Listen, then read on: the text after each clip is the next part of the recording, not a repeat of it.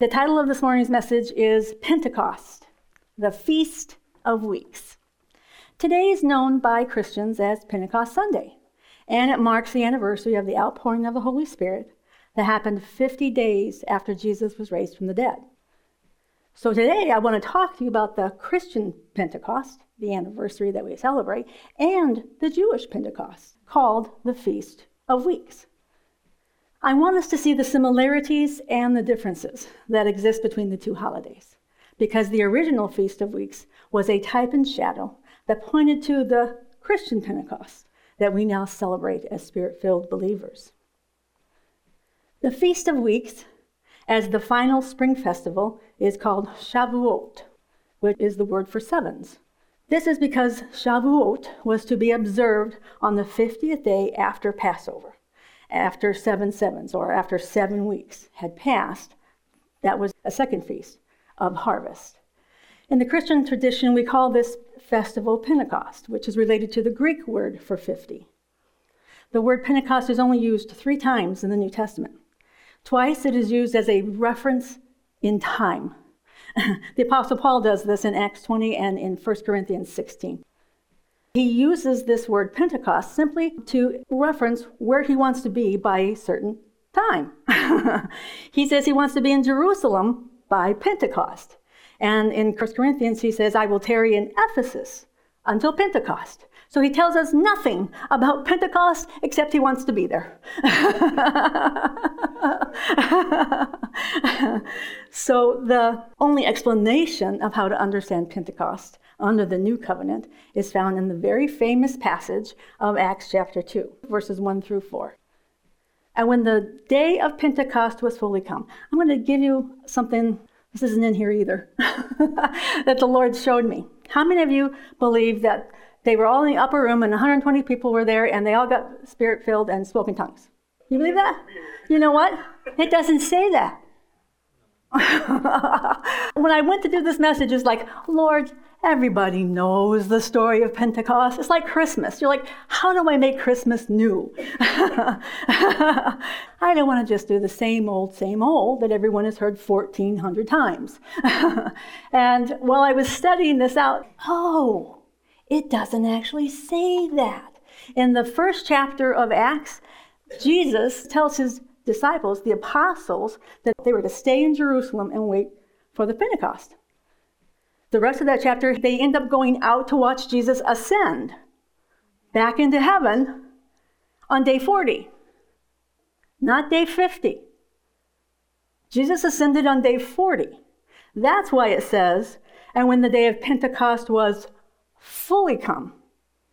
That's day 50. There's 10 days between Jesus ascending and the Holy Spirit being poured out. The 120 people are in the upper room after the disciples get back from watching Jesus ascend. Same day, day 40. 120 people are in the upper room. Well, when they take care of business, they're short one apostle. So they have a discussion and probably a vote because you needed 120 people in order to make something legal, so to speak. So that's what was going on there. They voted in another apostle, Matthias. Then it says, and then when the day of Pentecost was fully come, day 50. They're not in the upper room. They're in a house. And there's not 120 of them. There's the disciples. When I was like, man, I have heard this story so many times, I never actually took the time to look at the context to see if what I was told was actually so. Now, can they interpret it as if everybody, all 120, were there in the house? You know how small their houses are? You could, but it doesn't say that. And that's what I love about the Word, is because we're always finding new things we were taught that may have been inaccurate. And as we take the time to study, to ruminate, to meditate on the Word, we go, oh, it didn't say what I thought it said. That's just extra. So when the day of Pentecost was fully come, they were all with one accord in one place. And suddenly there came a sound from heaven as of a rushing mighty wind, and it filled all the house where they were sitting. And there appeared unto them cloven tongues, like as of fire, and it sat upon each one of them. And they were all filled with the Holy Ghost, and began to speak with other tongues, as the Spirit gave them utterance.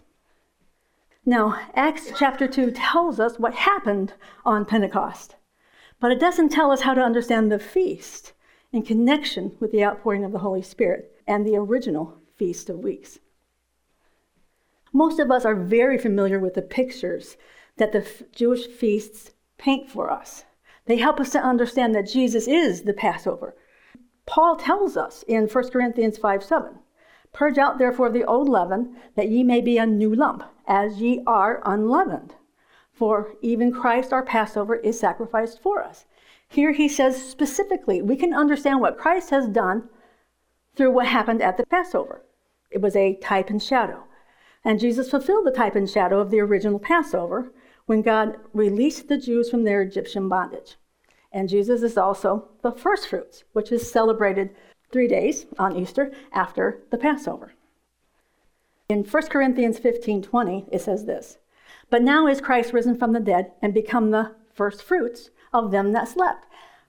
Christians don't actually usually understand what that means. We know it has something to do with the Jewish folks. It's something they celebrated. But what the Apostle Paul is telling us is Jesus is the first fruits of them from the dead. In other words, he's the proof that there's more to come. He was our first fruits. So Paul spells out very clearly that Jesus in the new covenant is both the fulfillment of the old covenant festivals of Passover and first fruits. But we really don't see how in the New Testament that the outpouring of the Holy Spirit fulfills the Feast of Weeks. So let's take a look at what the Old Testament says about this particular festival. All of the required festivals, along with the Feast of Weeks, are found in Leviticus 23, beginning with verse 1. "The Lord spoke to Moses, saying, Speak to the people of Israel, and say to them, These are the appointed feasts of the Lord, that you shall proclaim as holy convocations." Big word for meeting together. "They are my appointed feasts." Then he proceeds to talk about the Sabbaths, the Passover, the first fruits, the Feast of Weeks, Feast of Trumpets, Day of Atonement, and the Feast of Tabernacles. Now for the Feast of Weeks in particular, he says this, jumping down to verse 15. "You shall count 7 full weeks from the day after the Sabbath, from the day that you brought the sheaf of the wave offering." That was what they did for the first fruits. "You shall count 50 days to the day after the 7th Sabbath. Then you shall present a grain offering of a new grain to the Lord. You shall bring from your dwelling places 2 loaves of bread to be waved, with the 2/10 of an ephah. And they shall be of fine flour, and they shall be baked with leaven as first fruits to the Lord." The commentary I read said that these loaves of bread were about 5 pounds apiece. These were honking big loaves of bread. Verse 18, "You shall present with the bread 7 lambs a year old without blemish, and 1 bull from the herd and 2 rams, and they shall be a burnt offering to the Lord, with their grain offering and their drink offerings, a food offering with a pleasing aroma to the Lord. And you shall offer 1 male goat for a sin offering, and 2 male lambs, a year old, as a sacrifice of peace offerings." They got to eat those. "The priest shall wave them, the bread of the first fruits, as a wave offering." And the wave offering, they always make a cross. They wave it to and from, back and forth. This is what the Jews would do. Now, this particular festival is not celebrated because they don't have a temple. So it's not celebrated the same way it says for them to do that in the scripture. Verse 21, "And you shall make a proclamation on the same day. You shall hold a holy convocation. You shall not do any ordinary work. It is a statute forever in all your dwelling places throughout your generations. Every Sabbath and every holy day was a day of rest." Another type and shadow. Jesus, of course, is now the Sabbath rest. So special days are no longer required to make us holy. The blood of Jesus has already made us completely holy. It continues in verse 22. "And when you reap the harvest of your land, you shall not reap your field right up to the edge, nor shall you gather the gleanings after your harvest. You shall leave them for the poor and the sojourner. I am the Lord your God. I left this in here because that is the full thing it says about the Feast of Weeks. But what I love is that it ends with God taking care of the poor and the traveler and the needy. God has a way to take care of his people, and it's usually through other people. So the Feast of Weeks was a second first fruits offering. It was presented with thanksgiving for the abundant harvest of wheat. The first fruits was the barley harvest, one that Jesus is a type of. And then this one is the second harvest, and it's for the wheat. So you have two first fruits. What's special about this offering is the bread, because it was leavened. So here, God tells them to purposely make sinful bread and to bring it before him and wave it in a cross. Years ago, I visited a small church, and for communion, they passed a small little basket with this big, giant, fluffy bread. And we were instructed to tear off a piece as representative of the usual communion bread. I was aghast. I was like, oh, Lord, what do I do? They're using leavened bread for communion. Leaven is always representative of sin. They've made my Jesus' body sinful. I was upset. So in my mind, they were using sinful bread for communion. And I was thinking, what's wrong with these people? Don't you know there's no sin in Jesus? I took it, though, because I really didn't know that I had a basis in Scripture to say no. When things like that always happen to me, I take it right to the Lord. I went home and said, okay, God, did I take sinful communion? Because if I did, I'll never do it again. And he brought me to this scripture. He said, the sinful bread was acceptable because it was presented with the blood of lambs. Thank you, Jesus. I feel much better now. So God told me, yes, it's okay. And so a friend of mine came, and the same thing happened to her. They passed around this big, fat, fluffy loaf of bread with leaven in it. And she's like, oh no, they got sinful bread representing the body of Jesus. I was like, no, I know the answer to this one. The blood of the Lamb sanctifies it. You don't have to worry about the sinful bread. What I found when I went looking for the answer is that many scholars believed that the leavened bread in this particular offering represents the Gentiles. Now that makes sense, because we're talking about the Jewish law. The Jews were acceptable, Gentiles were unacceptable. Then I read another commentator. Guess what he said? He said, no, it represents Jew and Gentile, because they both need the blood of a lamb. They didn't see that what they were doing was foretelling what God would do through the blood of his lamb. That both not only Gentiles, but Jews too, would be truly sanctified and made holy by the offering of Jesus.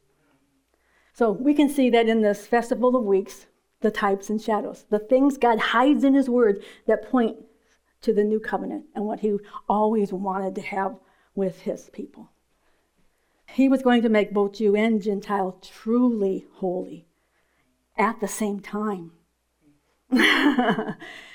In a second first fruit celebration.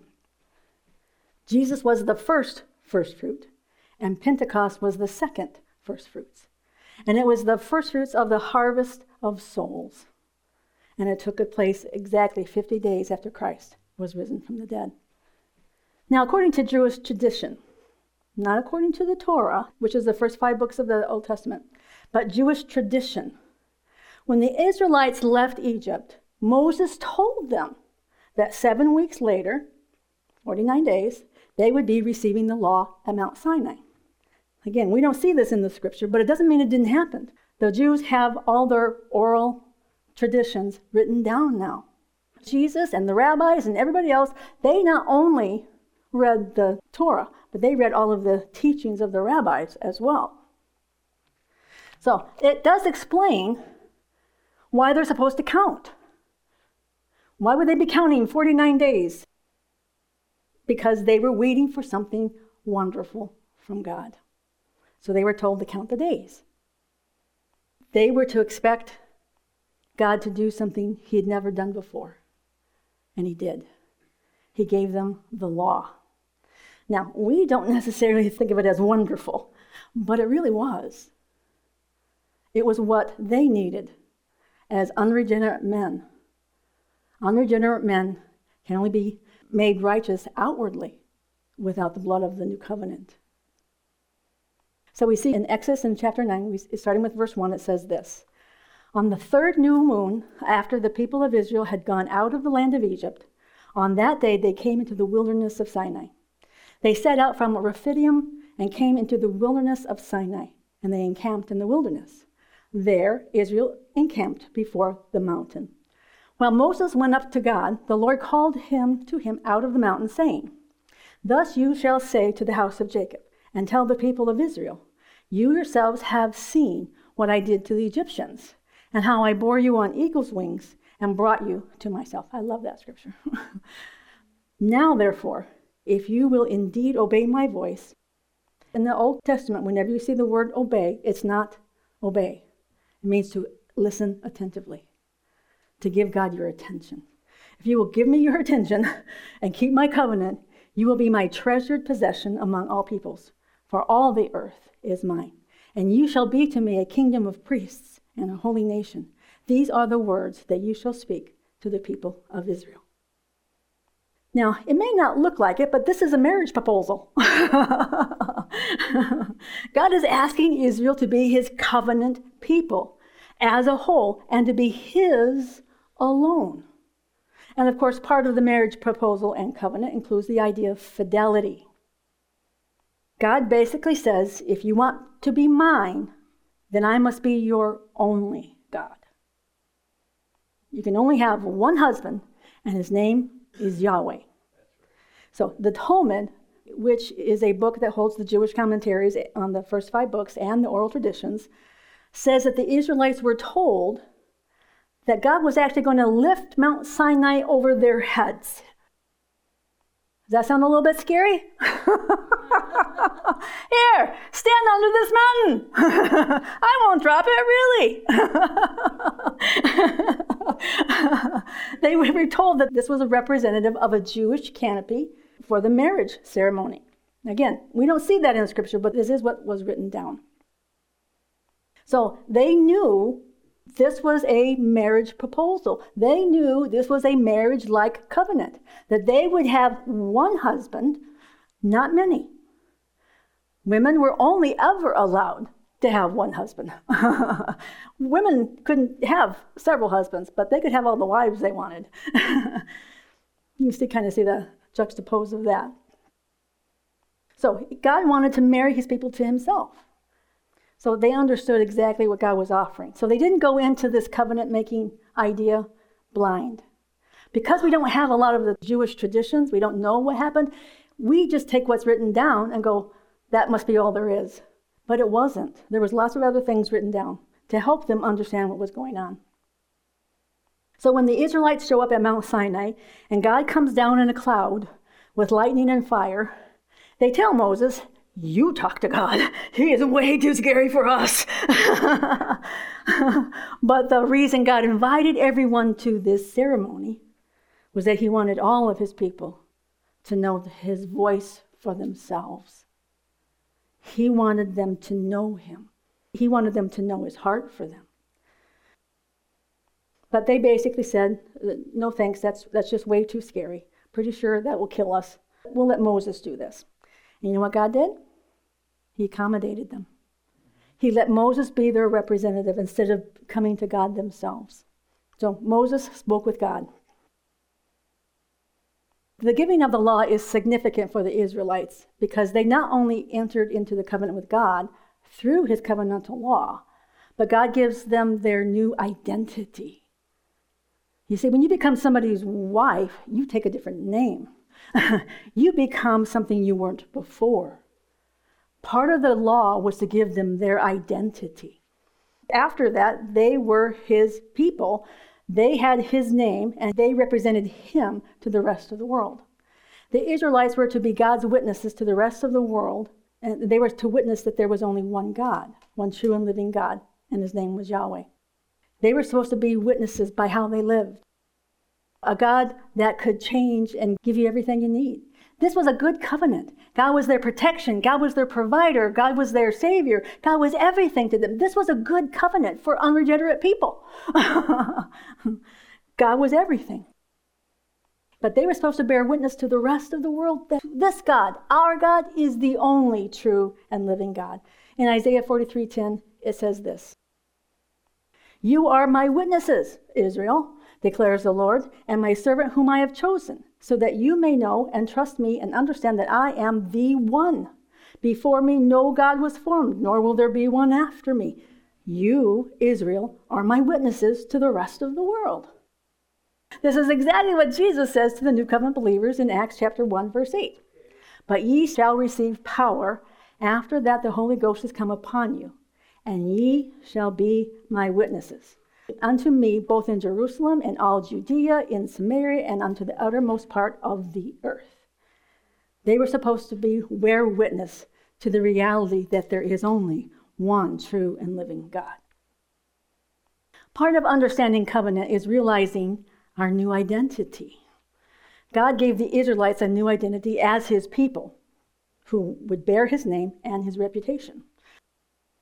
Remember when Moses says, "God, you can't do this, you can't destroy us, everyone will think you're bad." He understood that as his people, his reputation went with them.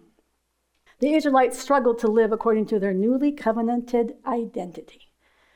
In fact, Israel was committing harlotry with a golden calf before the entire process of instituting the covenant had even been completed. The Israelites had come out of Egypt, but Egypt had not come out of the Israelites. So according to the newly covenanted law, those who committed adultery against their new husband, God, on their wedding day, were to be put to death. Under the old covenant, adultery is only punishable by death. And so 3,000 adulterers died that day. This, of course, stands in opposition to what we see happened under the new covenant of grace through faith.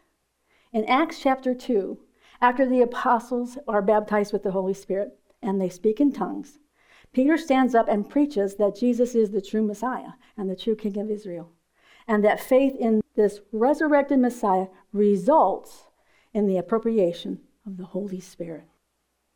Acts chapter 2, beginning with verse 6. "Now when this was noised abroad, the multitude came together and were confounded, because that every man heard them speak his own language. And they were all amazed and marveled, saying to one another, Behold, are not all these which speak Galileans?"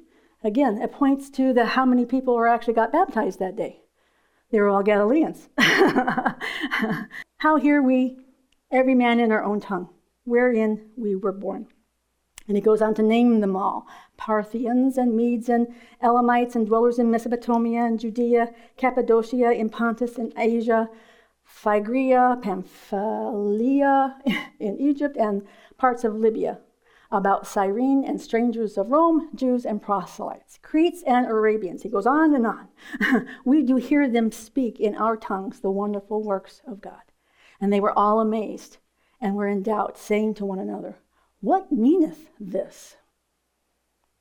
What we as Gentiles don't know as we read this is how the Jews on that day understood the Feast of Weeks.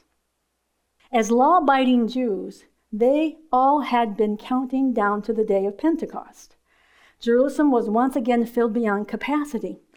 Again, this is one of the 3 festivals where all the males have to show up. Jerusalem usually held about 200,000, but on festival days it could swell to 2 million. That's a whole lot of people with no place to stay. And that's because the Feast of Weeks was one of the required festivals. So they all had to show up at the temple and bring their Thanksgiving offerings. That's why there were so many tribes and languages represented in the crowd that day. I love this. God knew that on this day, all of these people from all around are going to see what happens on Pentecost. And they're all going to hear the good news in their own language. God set up the timing. So they were all there to celebrate the wheat harvest. The Jews were raised to have the highest respect for what they understood was God's law. Most Jews acknowledge the oral laws and traditions as being as equally inspired by God as the Torah itself. The Pharisees were the ones who were the zealots. They believed everything God gave. The Sadducees said Torah only. They didn't believe in the resurrection. They didn't believe in the Holy Spirit. They didn't do a lot of other believing. So you have these two divisions. One of those traditions was that God delivered the Ten Commandments on Mount Sinai. When he did that, this is what their traditions teach.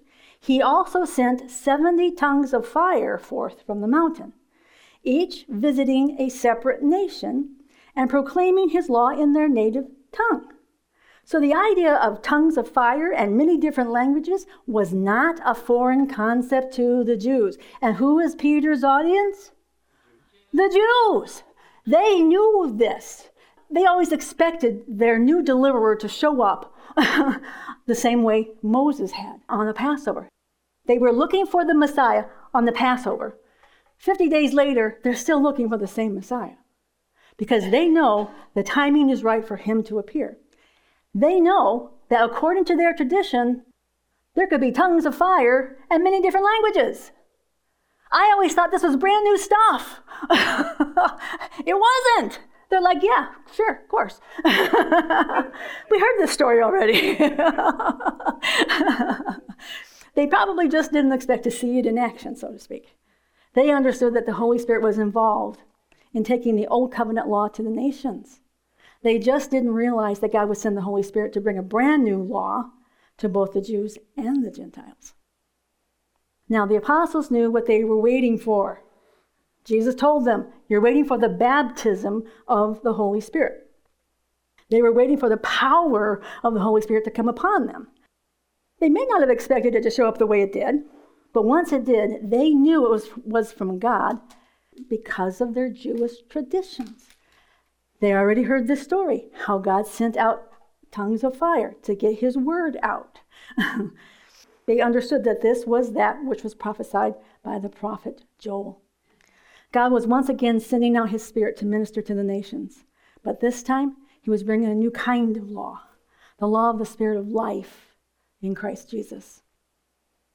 Peter, in his first spontaneous sermon, tells the crowds that he and the other disciples are not drunk, as some of them had supposed they were, but that this was that which prophesied that would come.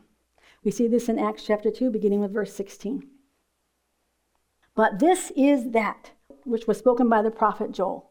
And it shall come to pass in the last days. Now, these last days are the last days of the old covenant. It's not the end of the world. This is the last days of the old covenant. God has just done something new. He says, I will pour out my Spirit upon all flesh, and your sons and your daughters shall prophesy, and your young men shall see visions, and your old men shall dream dreams. And on my servants and on my handmaidens I will pour out in those days of my Spirit, and they shall prophesy. God is saying that in his Spirit's economy, everyone is equal.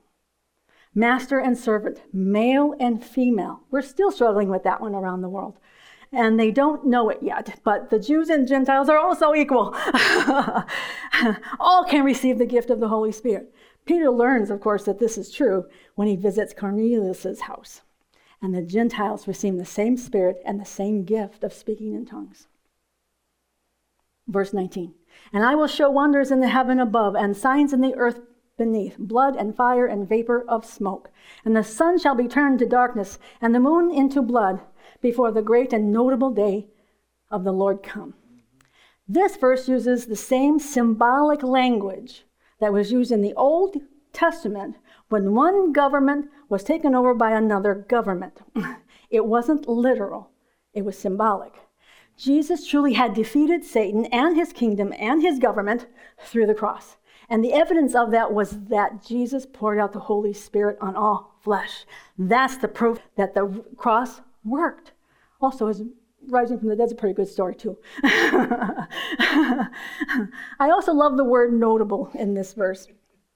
In Strong's Concordance, it defines the word translated notable as conspicuous. What happened on this day was conspicuous. And conspicuous not only means memorable, but it means obvious. To the Jews who had this understanding of the oral traditions knew that this was that. It was what God had planned from the very beginning. Verse 21, and it shall come to pass that whosoever shall call on the name of the Lord shall be saved. Peter thought he was only going to be talking to Jews. But God said, whosoever. Not just the Jews, not just the Pharisees, not just the rich, not just the males. Anybody and everybody can call on the name of the Lord and be saved. All of this has happened because Jesus is who he said he was. He is the Son of David who sits at the Father's right hand. He is the one whom they helped to crucify. Ouch. Then Peter says, repent and be baptized, every one of you, in the name of Jesus Christ for the remission of sins, and ye shall receive the gift of the Holy Ghost. For the promise is unto you and to your children, and to all that are afar off, as many as the Lord our God shall call. And with many other words did he testify and exhort, saying, save yourselves from this untoward generation. They're leading you astray. Then they that gladly received his word were baptized. And the same day there were added unto them about 3,000 souls. At the giving of the Old Covenant law, we see 3,000 people condemned to death. Because the Old Covenant law never declares a person innocent of sin. You've fallen somewhere. You can't be completely righteous in God's sight and have any sin. It can only point out to us just how imperfect we really are and how desperately we really do need a Savior. But under the new covenant, we have the law of the Spirit of life because Jesus took all of our sin on himself and he took it to its rightful end. Death, defeated, destroyed, powerless. And then he rose from the dead by the power of the Holy Spirit. Because Jesus had no sin of his own, death could not keep him in the ground. After Jesus was risen and showed himself to his disciples, Jesus stuck around for about 40 days. We don't know all that he did while he was here during that time, but if we look at Scripture, he seems to pop in and out. Can't really keep track of him, and he doesn't tell us what he's doing when he's away.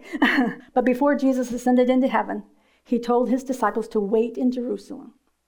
Not in Jesus' hometown of Nazareth, and not in Jesus' longtime place of business, so to speak, Galilee, but in Jerusalem. They were to wait for the promise of the Father, the baptism of the Holy Spirit in Jerusalem. And in Jerusalem at that time, everyone was counting the days between first fruits and the Feast of Weeks called Pentecost. The disciples only had to wait 10 days. Not very long. But they knew that every Jew in Jerusalem was waiting for the Feast of Pentecost. And they knew that they too were in Jerusalem because of the feast day. Again, God's amazing timing and orchestration to get everybody at the right place so everybody can receive. So it's very likely they knew to expect God to show up on that very day because of their oral traditions. Now, the baptism that Peter refers to in verse 38 is water baptism. He's not actually telling them to be baptized with the Holy Spirit. He's telling them that if they believe on Jesus as their Messiah, they will receive the gift of the Holy Spirit. For the Jew, baptism was a huge deal. The Jews would have their new converts to Judaism baptized because it signified them dying to their previous way of life and being raised into their new life of Judaism. They understood the symbol. So when Peter says to these Jews that they should, quote unquote, repent, which doesn't mean to be sorry, although I'm sure they were, it means to change their minds, to think differently. Think differently and be baptized into the name of Jesus. The Jews would have understood that they were dying to their old ways of thinking and believing and entering into the new way of life through faith in Jesus. They were to be baptized in Jesus. They would have understood that they were specifically receiving a new identity. Instead of identifying with the Old Covenant law as a servant, they were asked to identify with Jesus as their true Messiah and become true sons of God. In the same way that the Israelites of the Old Testament were to receive a new identity as God's wife, God's people, because they had received the Old Covenant law of God, in the same way the Jews in Jerusalem at that time were to receive a new identity as children, dearly loved children of God, because they had received his very life into themselves. To this day, the Jewish people identify themselves with the Old Covenant law of God. The Feast of Weeks was celebrated this past week, from Thursday evening at sundown to Saturday evening on sundown. This feast is celebrated like most Sabbaths, by the lighting of candles and the refraining from work. But there is no temple to bring an offering to the Lord. So instead, they study and celebrate the giving of the Torah, even though there isn't any recommendation from God to do so. But it is recommended by their rabbis that the faithful should stay up late studying the Torah on one of these feast days. And also it is tradition for them to wear white on these feast days because they believe that Israel said, "I do," to God on this very day. Israel was identified with the Old Testament scriptures as both God's wife, and Israel as a whole was also thought of as God's son. In the Old Covenant, you had to come in through the Son, another type and shadow. Under the new covenant of grace through faith, we who have received the gift of the Holy Spirit are now the bride of Christ, God's wife, so to speak, and sons of God. The Old Covenant was merely a shadow revealing what was to come. God never really wanted that system, but they weren't going to have it any other way. But it is only through God's acceptance of the death, burial, resurrection, and ascension of Jesus that the Holy Spirit is now a personal gift to whosoever will believe on Jesus as the long-awaited Messiah and the one and only unique Son of God. It is the Holy Spirit that ministers our new identity to us. It is only through the Holy Spirit coming to live inside of us and marrying us to Christ himself, thereby making us one spirit with him and inserting us spiritually into his body on the earth, that we receive the fullness of salvation and the indwelling power of God himself. Jesus told his disciples that they would receive power when the Holy Spirit came upon them in baptism. And Peter is a great example of this. Before the cross, Peter denied even knowing Jesus because he was afraid of the temple guards arresting him. But after the Holy Spirit came on Peter and he spoke with other tongues, he was as bold as a lion. "You crucified your Savior." And he wasn't afraid of it. Now granted, during this time, Peter and the other disciples had already been instructed by the resurrected Lord himself about how to prove who he was from the scriptures and explaining to them how to operate in the kingdom of God. We see this in Acts chapter 1, verses 1 through 5. In the first book, Luke's first book, O Theophilus, I dealt with all that Jesus began to do and teach, until the day when he was taken up, after he had given commands to the Holy Spirit, to the apostles whom he had chosen. He presented himself alive to them after suffering by many proofs, appearing to them during the 40 days and speaking about the kingdom of God. And while staying with them, he ordered them not to depart from Jerusalem, but to wait for the promise of the Father, which he said, "You have heard from me. For John baptized with water, but you will be baptized with the Holy Spirit not many days from now." Jesus specifically tells them that they will be baptized, immersed in the Holy Spirit. He does not say they will receive the Holy Spirit. And there's a reason for that. They had already received the Holy Spirit, but they had not yet received power from the Holy Spirit. They received the Holy Spirit on the first feast of first fruits for the barley harvest. In other words, Easter, We see this in John chapter 20, beginning with verse 19. On the evening of that day, the first day of the week, the doors being locked where the disciples were for fear of the Jews, Jesus came and stood among them and said to them, "Peace be with you." When he had said this, he showed them his hands and his side. Then his disciples were glad when they saw the Lord. Jesus said to them again, "Peace be with you. As the Father has sent me, even so I am sending you." And when he said this, he breathed on them and said to them, "Receive the Holy Spirit." So even though they received the Holy Spirit when Jesus breathed on them, Jesus still tells them to stay in Jerusalem and wait for the baptism of the Holy Spirit, because that's when they would receive the power of God through the person of the Holy Spirit. Even Jesus had the person of the Holy Spirit within himself before he was baptized in water in order to identify with humanity. But then the Holy Spirit descended outwardly upon him to empower him to do the supernatural works of the kingdom. Like the disciples, I received the baptism of the Holy Spirit at a much later date from when I simply received the Holy Spirit when I first believed on Jesus. We can't get saved apart from the Holy Spirit. Everyone who gets saved receives the person of the Holy Spirit.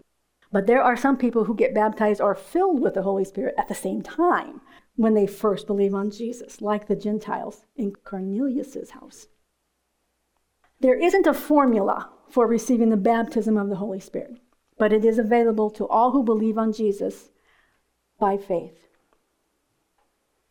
Like so many, I received the baptism with the Holy Spirit through the laying on of hands.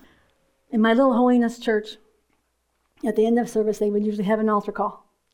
And I went forward, but not for the baptism of the Holy Spirit. My life was filled with fear. Everything in my life was scary. And I said, "God, I am so tired of being afraid." That's all I said is, I don't want to be afraid anymore. And my pastor's wife came up and she laid her hand on the back of me.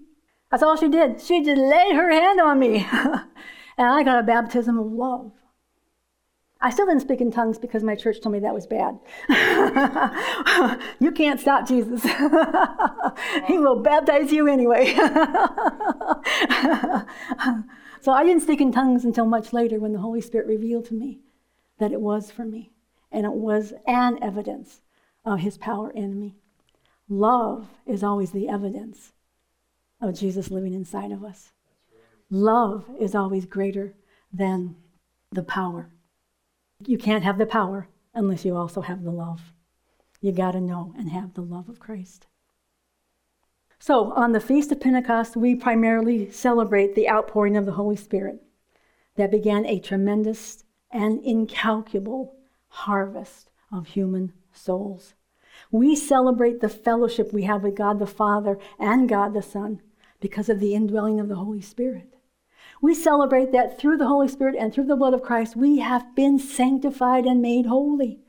We celebrate that God has made himself available through the Holy Spirit to every whosoever will believe. We celebrate that through the Holy Spirit we are married to Christ and that we have been included in his bride and his body. We celebrate that through the Holy Spirit we have received our sonship from God, our Father, whereby we cry, "Abba, Father." We celebrate that the Holy Spirit is a permanent gift to us. He doesn't come and go. He is a permanent gift to us as a gift of God's grace. We celebrate that, unlike the Jews of this day, we don't have to stay up late and study the law in order to be pleasing to God. We can choose to stay up late and spend time with God because we love him and we enjoy his presence and his word in our lives. We get to have the Holy Spirit lead us into all truth. We get to operate in the gifts and the graces of the Holy Spirit. We get to have eternal life and be accepted as equals at the throne of grace. So as new covenant believers, we bring our offerings, our thanksgiving offerings and praise for the amazing, abundant, and never-ending supply of the power and presence of the Holy Spirit. We pray for Israel, that their eyes might be open to our Father's extravagant grace, made available through the blood of Jesus Christ and the outpouring of the Holy Spirit. It is only through the Holy Spirit that we can see, accept, and walk in our true identity as sons of God and dearly loved children. I love seeing how God has hidden his new covenant plans within the pictures of the old covenant feasts. I love seeing how God has synchronized the pictures of the old covenant feasts with the new covenant realities of our salvation, so that we can put the pictures together and reveal an even bigger picture that was waiting for us the whole time. I'm also extremely thankful that Christ is the end of the law for righteousness for everyone who believes. Father, I thank you, Lord, for your word and for your truth. And I love, love, love how you orchestrate all of those years ago when the Israelites didn't want to have an up-close and personal relationship, that you still planned for one. You planned that through Christ Jesus, the whole world could get saved. The whole world could hear your voice for themselves. The whole world can be empowered to do the works of the kingdom. I thank you, Father God, that you have not left anything to chance, and you have poured out your Spirit on all flesh so that all flesh can hear you and know you. Father God, I thank you for your word, and we praise you, Father God, for all that you do in and through the Holy Spirit. In Jesus' name, amen.